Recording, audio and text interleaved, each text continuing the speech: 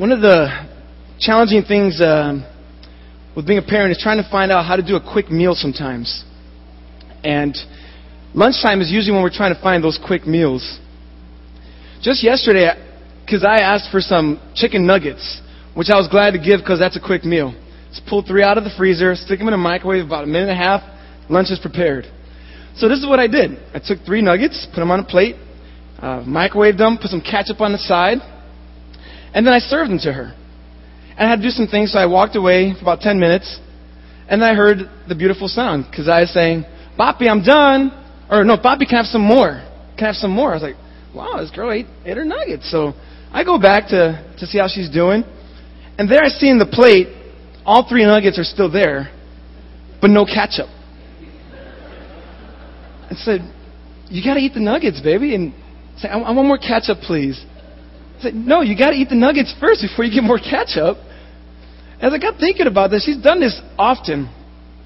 I think that there are a lot of parallels to what she does with what many of us do with our own spiritual lives. We settle for the sweet stuff, but neglect the meat. And many of us have been raised in a church, and we've heard Bible stories from the time we were young. And we like them, we know them, we're familiar with the story, but we haven't really ever explored the meat or tasted the meat of that story. Many of us will know the story of David and Goliath, how he conquered that giant. Or Jonah and the big fish, Daniel in the lion's den, Gideon. But as we hear these stories as kids, I've noticed that a lot of times we don't hear them when we get older. They're kind of Sunday school stories. And they kind of become fairy tales in some of our minds, on par with Little Red Riding Hood and the 3 pigs. And these stories of the Old Testament are cute. Look what God did. He got swallowed by a fish and then spit him up. How cool is that? But at the end of the day, we often miss the meat of the story. And as I got thinking, why is it that we don't tend to revisit some of these Sunday school stories? And as I was thinking about it, at least 2 things came to my mind. One of them is, I think we know the story already. We're really familiar with it. I've got that down. All right, he was thrown in a pit. There were lions everywhere. They didn't eat him, and he came out. What else is there? The little boy took a stone, threw it at the giant's head, killed him, and cut off his head. Cool, right? And that's how we kind of know these stories. But have we ever really stopped to dig deeper into them? And our thought that we're familiar with some of these classic Sunday school stories leads us to miss out on the meat of the passage. I think a second reason why we don't tend to revisit some of these stories is a more dangerous reason. I think for some of us, these stories cause a problem. When's the last time we saw God part a sea? When's the last time we saw someone get swallowed by a fish and live? When's the last time we saw 10 plagues come on demand on a nation? And we see these stories and think, does God do that anymore? So, and kind of the ways we cope with it is, well, we tell them fairy tale like, but don't think of them as that being our God. And this is the dangerous one. And what our desire in this series is to say, no. The Ark, the Red Sea, the 10 Commandments, that's the same God we serve today. And that we would just not settle for the catch-up fairy tale aspects of the story, but that we would eat the meat of it. That we would eat and chow down. And that we would look at these stories and we would say with a resounding confidence, that's our God. He was there, He is here, and He will always be. And today we're going to look at one of these so-called fairy tale-like Sunday school stories. And we're not settling for catch-up. We're going to eat the meat of it. It's a story of Shadrach, Meshach, and Abednego in the fiery furnace of Daniel chapter 3. Would you turn your Bibles with me to Daniel chapter 3?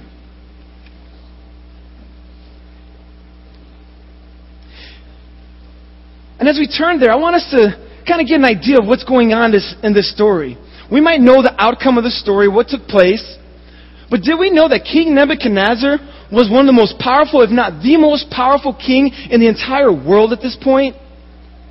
Do we know that he had conquered the Assyrian Empire in just decades, what took the Assyrians over 600 years to capture? Do we know that he was the king of Babylon? And the Babylonians, they're proud of having one of the 7 wonders of the ancient world. And it was the Hanging Gardens of King Nebuchadnezzar's royal palace. This was a mighty empire. And this is the King Nebuchadnezzar we find in Daniel chapter 3. And as we look at this text, my desire is that we would see things differently.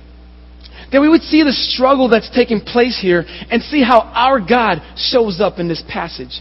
And that we can boldly say, that's ours. That's our God. So before we get into the text, I do want to pray. I want us to pray and ask that God would help us see this passage for its beauty and for all the glorious things that are here. Father in heaven, we thank you. We thank you that you are at work. And Lord, I pray that as we open this text, we would truly see that there's no difference between you then and you now. Oh Lord, our faith is small sometimes. And would you increase it? Spirit of God, I pray that you would speak through me. And that you, oh God, would be pleased. And your people would be moved. And that we would all worship you for who you are. In Jesus' name, amen. Well, the story begins in Daniel chapter 3, verse 1. And as you see there, King Nebuchadnezzar made an image of gold. Its height was 60 cubits and its breadth 6 cubits. He set it up on the plain of Dura in the province of Babylon. Now, a cubit was about 18 inches, which means that this statue, this golden image he made, was 90 feet tall by about 9 feet wide. Kind of like a totem pole, maybe. It was a huge image, and it was gold from top to bottom. And we see there that Nebuchadnezzar set it up. He's making a statement here. And he tells people that they must swear allegiance to him by bowing down to this image. Now let me remind you, this is no chocolate bunny. This is not a story of Rack, Shack, and Benny. This is a golden image, an idol that everyone was called to bow down to. And you know, as it was read, if they didn't do it, they're told in verse 6, whoever does not fall down and worship shall immediately be cast into the burning fiery furnace. Now, having Kerwin read the scripture reading, I wasn't trying to be cruel, but you see the repetition. Who were these satraps, prefects, governors, counselors, treasurers, justices, magistrates, and all the officials of the provinces? They were all the leading people. These were the top dogs in Babylon. And the repetition is there so that we can see that all the leadership had to swear allegiance to King Nebuchadnezzar and his image. And when they heard the sound of a horn, pipe, lyre, trigon, harp, bagpipe, and every kind of music, they were supposed to bow down. Now this was going to be a loud scene. There was going to be no mistake when the time was for them to bow down. The music would play loudly. And King Nebuchadnezzar brings forth this decree. Now this chapter is filled with repetition. 7 times we're told that this is a golden image that King Nebuchadnezzar set up. A golden image. And what we learn as we read this story, not just chapter 3, but in the context of Daniel, we see that in chapter 2, King Nebuchadnezzar had a vision. He had a dream. And he was really disturbed by this dream. And he brought in all his counselors, all his wise men, and all his sorcerers to come and interpret the dream. But there's one catch. He wasn't going to tell them what the dream was. They had to first tell him what he had dreamed and then interpret it. And all these wise men are saying, King, this is unreasonable. There's no way we can tell you what you dreamed and then give you the interpretation. And then King Nebuchadnezzar, like a mighty, arrogant, powerful king, said, well, let us kill then all the wise men because they're of no good to me. The problem was, this included men like Daniel, Shadrach, Meshach, and Abednego. And these 4 men got to praying.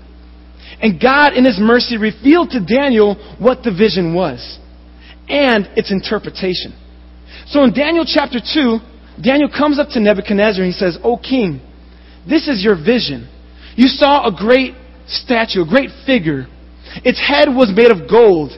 Its chest was made of silver, and its arms. Its waist and thighs were bronze. Its legs were iron, and its feet were iron and clay.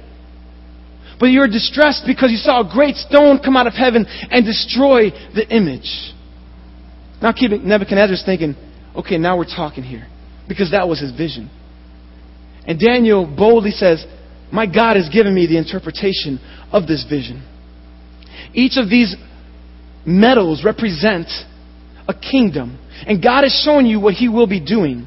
You, O king, are the golden head, because you are the great and powerful king. But there will come a nation after Babylon, the silver ones. And there'll be another, a bronze, and then an iron one." And we see from history that what the dream that Nebuchadnezzar had was that there would be a Persian empire that would then conquer Babylon. And then the Greeks would conquer Persia. And then the Romans, who are the iron legs. And King Nebuchadnezzar is grateful to Daniel for this interpretation. But I find it interesting because Nebuchadnezzar recognizes what's being said. He's only the golden head. There will be a greater nation to supersede his own.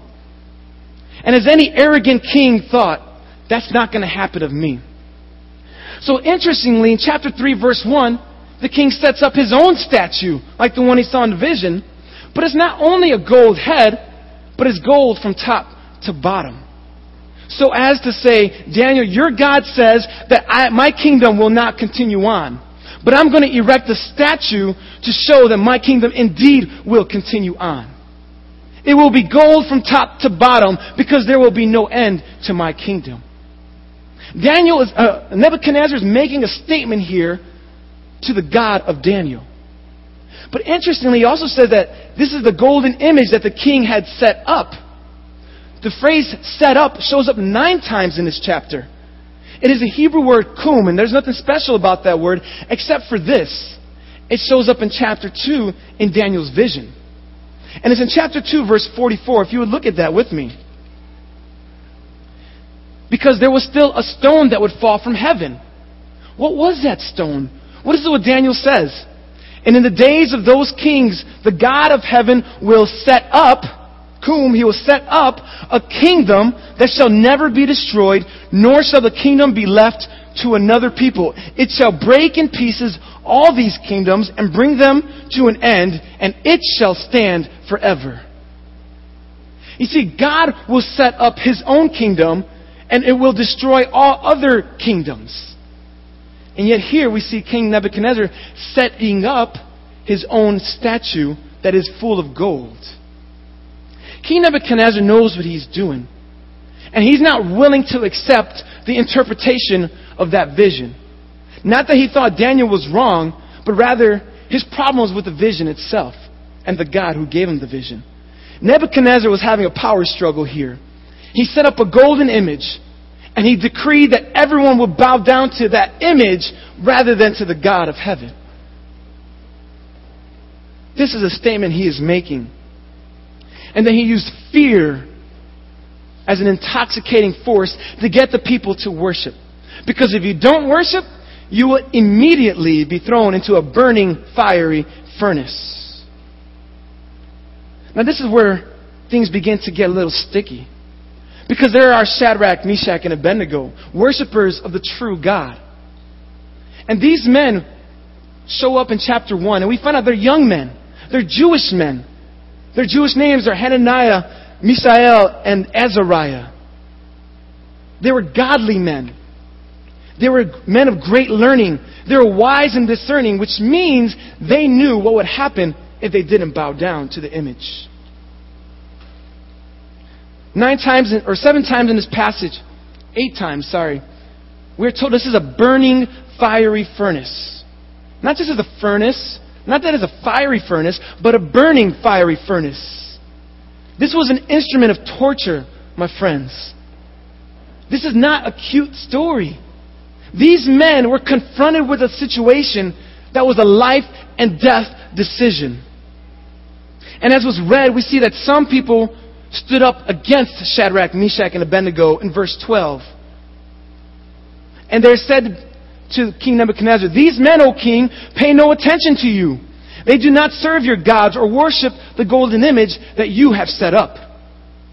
King Nebuchadnezzar was furious. He was angry at these men. But it's fascinating because he said, immediately you should be thrown into a fiery furnace. And what do we see in verse 14? Nebuchadnezzar answered and said to them, "Is it true, O Shadrach, Meshach, and Abednego, that you do not serve my gods or worship the golden image that I set up? Now, if you are ready, when you hear the sound of the horn, pipe, lyre, trigon, harp, bagpipe, and every kind of music, to fall down and worship the image that I've made, well and good." He's giving them a second chance. And he's saying, you know what, things will be good. It's going to be well and good, no harm done.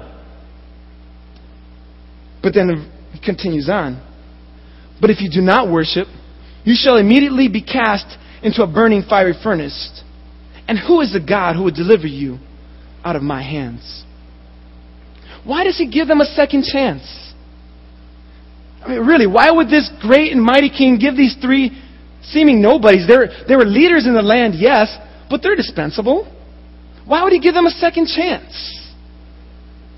I think the answer is in the question he asks. Who is the God who will deliver you out of my hands? See, the king set up a golden image. He set it up. He told everyone to worship it. And now he's telling the followers of the God of heaven, who is the God who will deliver you out of my hand? Nebuchadnezzar is testing the God of Shadrach, Meshach, and Abednego. And he is saying, you guys are in my hands. That God has no control over your fate.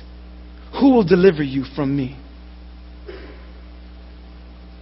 Shadrach, Meshach, and Abednego are faced with a crisis here. What will they do?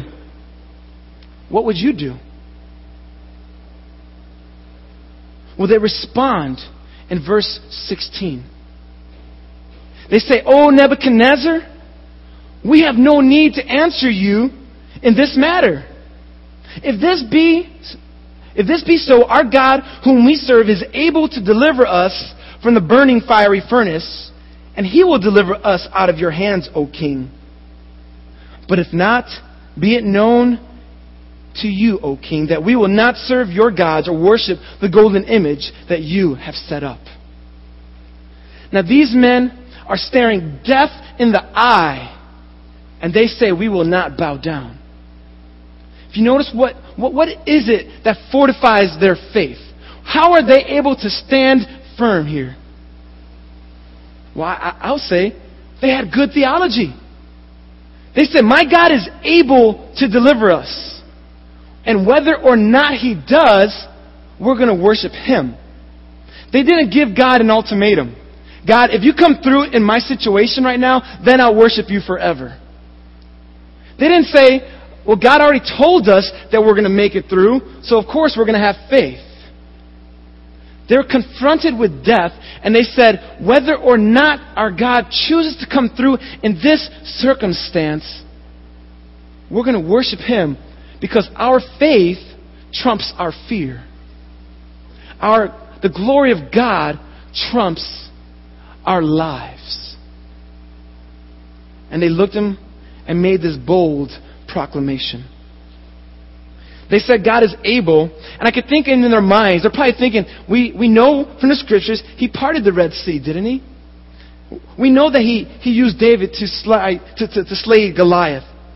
We read about the walls of Jericho coming down. God is able, but we also know of times where the righteous have suffered. They knew the story of Job, how he suffered. They read the story of Uriah the Hittite, who suffered and died. They read the story of Jeremiah the prophet who was ridiculed.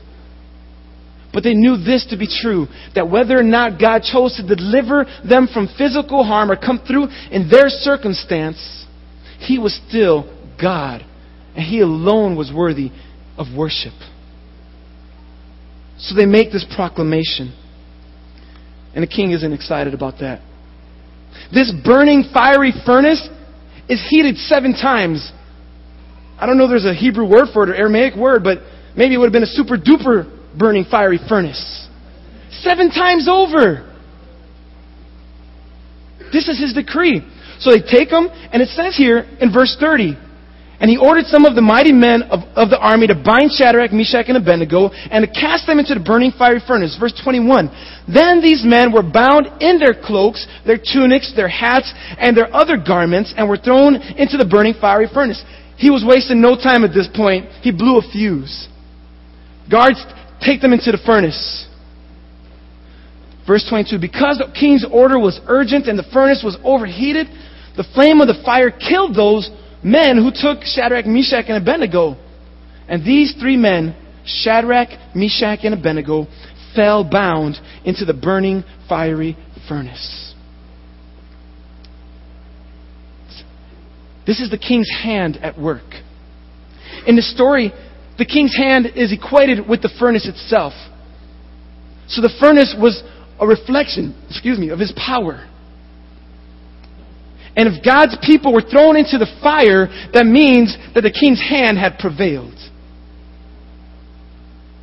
And here King Nebuchadnezzar is watching with joy. But then verse 24. Then King Nebuchadnezzar was astonished and rose up in haste. He declared to his counselors, "Did we not cast 3 men bound into the fire?" Well, they answered and said to the king, "True, O king. Why do you ask?" Verse 25. I see 4 men unbound, walking in the midst of the fire, and they are not hurt. And the appearance of the 4th is like a son of the gods. Shadrach, Meshach, and Abednego were walking into a 7 times heated, burning, fiery furnace. This was the king's hand, and they were walking through it. Well, as you know in the story, the king says, "Shadrach, Meshach, and Abednego, come on out." And they walk out of the burning, fiery furnace. And here we have an irony in the story. The king said, "These men are in my hands," and he throws them into a fire. Yet the king's own servants, the guards, died. And yet it's the servants of the God of heaven that survive. And even more so, what we find in verse 27, it says the fire had not any power over the bodies of the men. Well, that's an interesting way to speak of fire. The fire had no power over them. Because the issue here is not the fire itself, but the power was King Nebuchadnezzar's. The fire represented his hand. And that statement declares, Shadrach, Meshach, and Abednego were not in the king's hand. They were always in the hand of their God. So then the question is asked, who's in whose hand here? Shadrach, Meshach, and Abednego are in God's hand. And little do we know, King Nebuchadnezzar is in God's hand as well. God brings them out of the fire. The hair, it says in verse 27, of their heads was not singed. Their cloaks were not harmed. And no smell of fire had even come upon them. King Nebuchadnezzar lost the challenge. He set up his golden statue. He himself set it up. He decreed that all would bow down. He held people bound by his fear of the burning fiery furnace, which represented his hand. Shadrach, Meshach, and Abednego, remaining firm in their faith, stood death in the eye and said, "We will worship the God of heaven only." And they found out they were truly in his hands.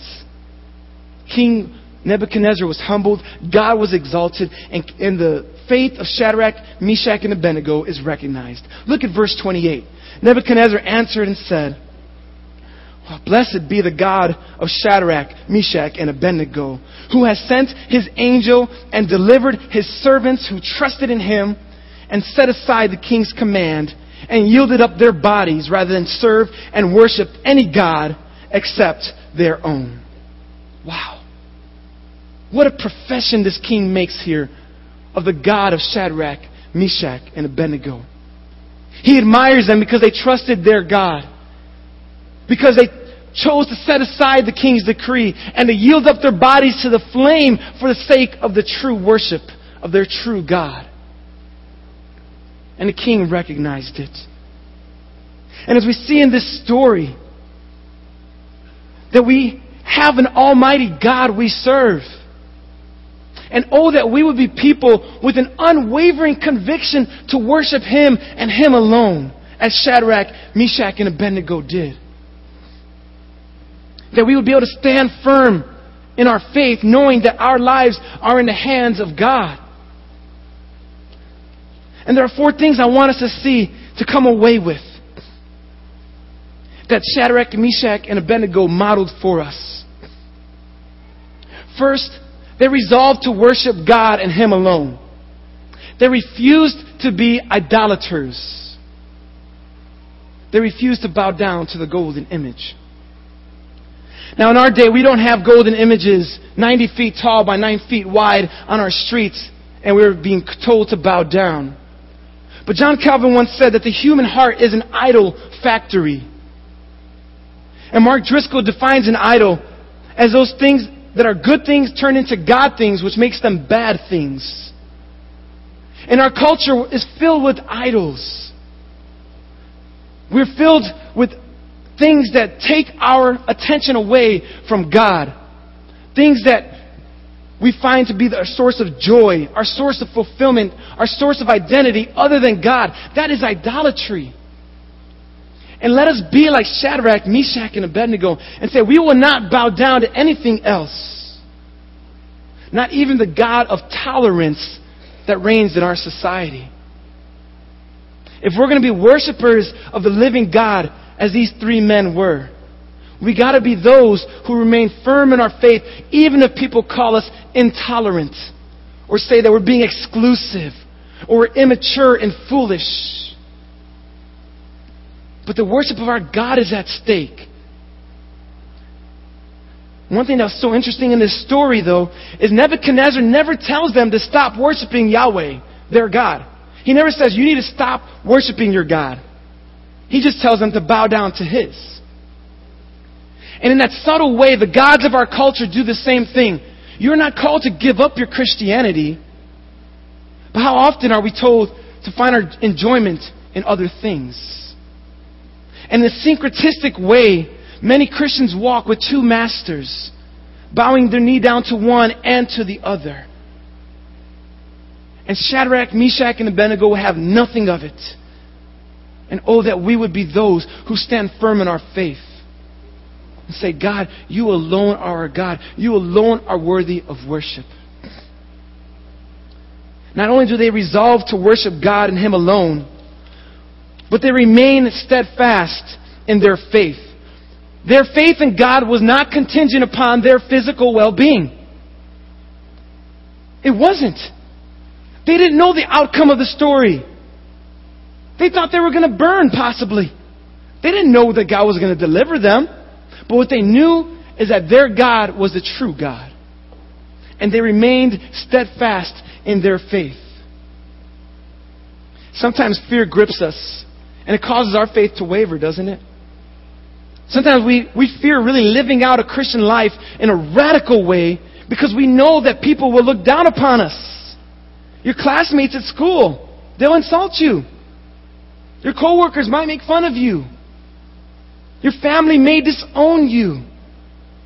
You may have to give up the things that you do if you're going to be steadfast in your faith and honor God with your life. But will you let fear of change, fear of rejection prevent you from giving God the glory that He deserves and He alone deserves?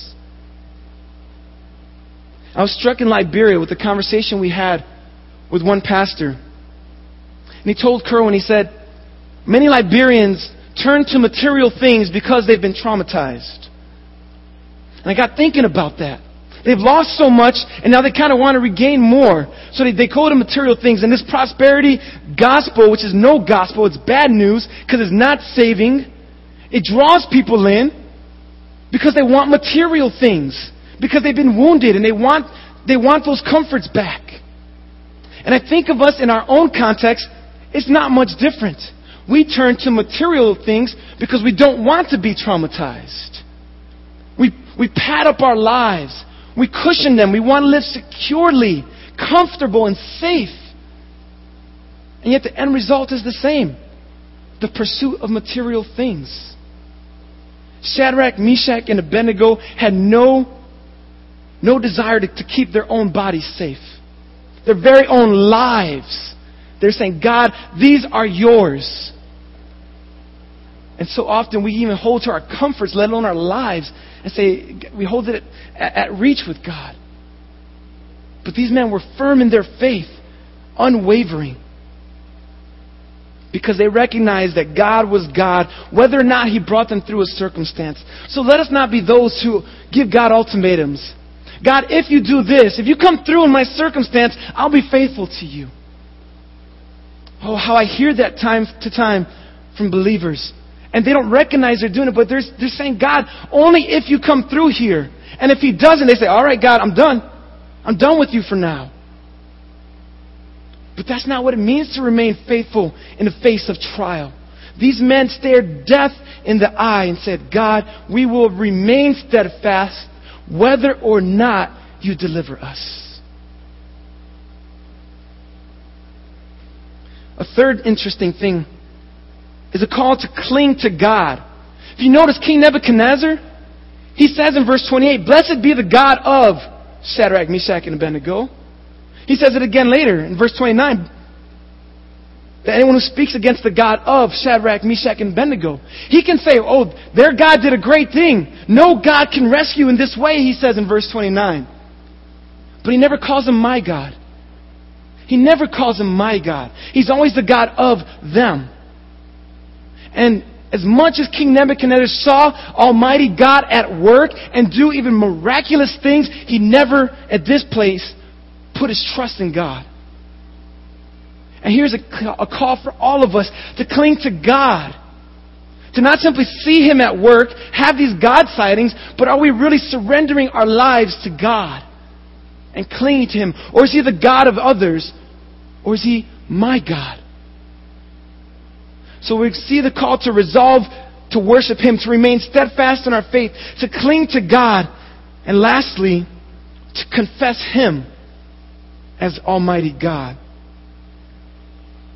He delivered them, and He delivers us.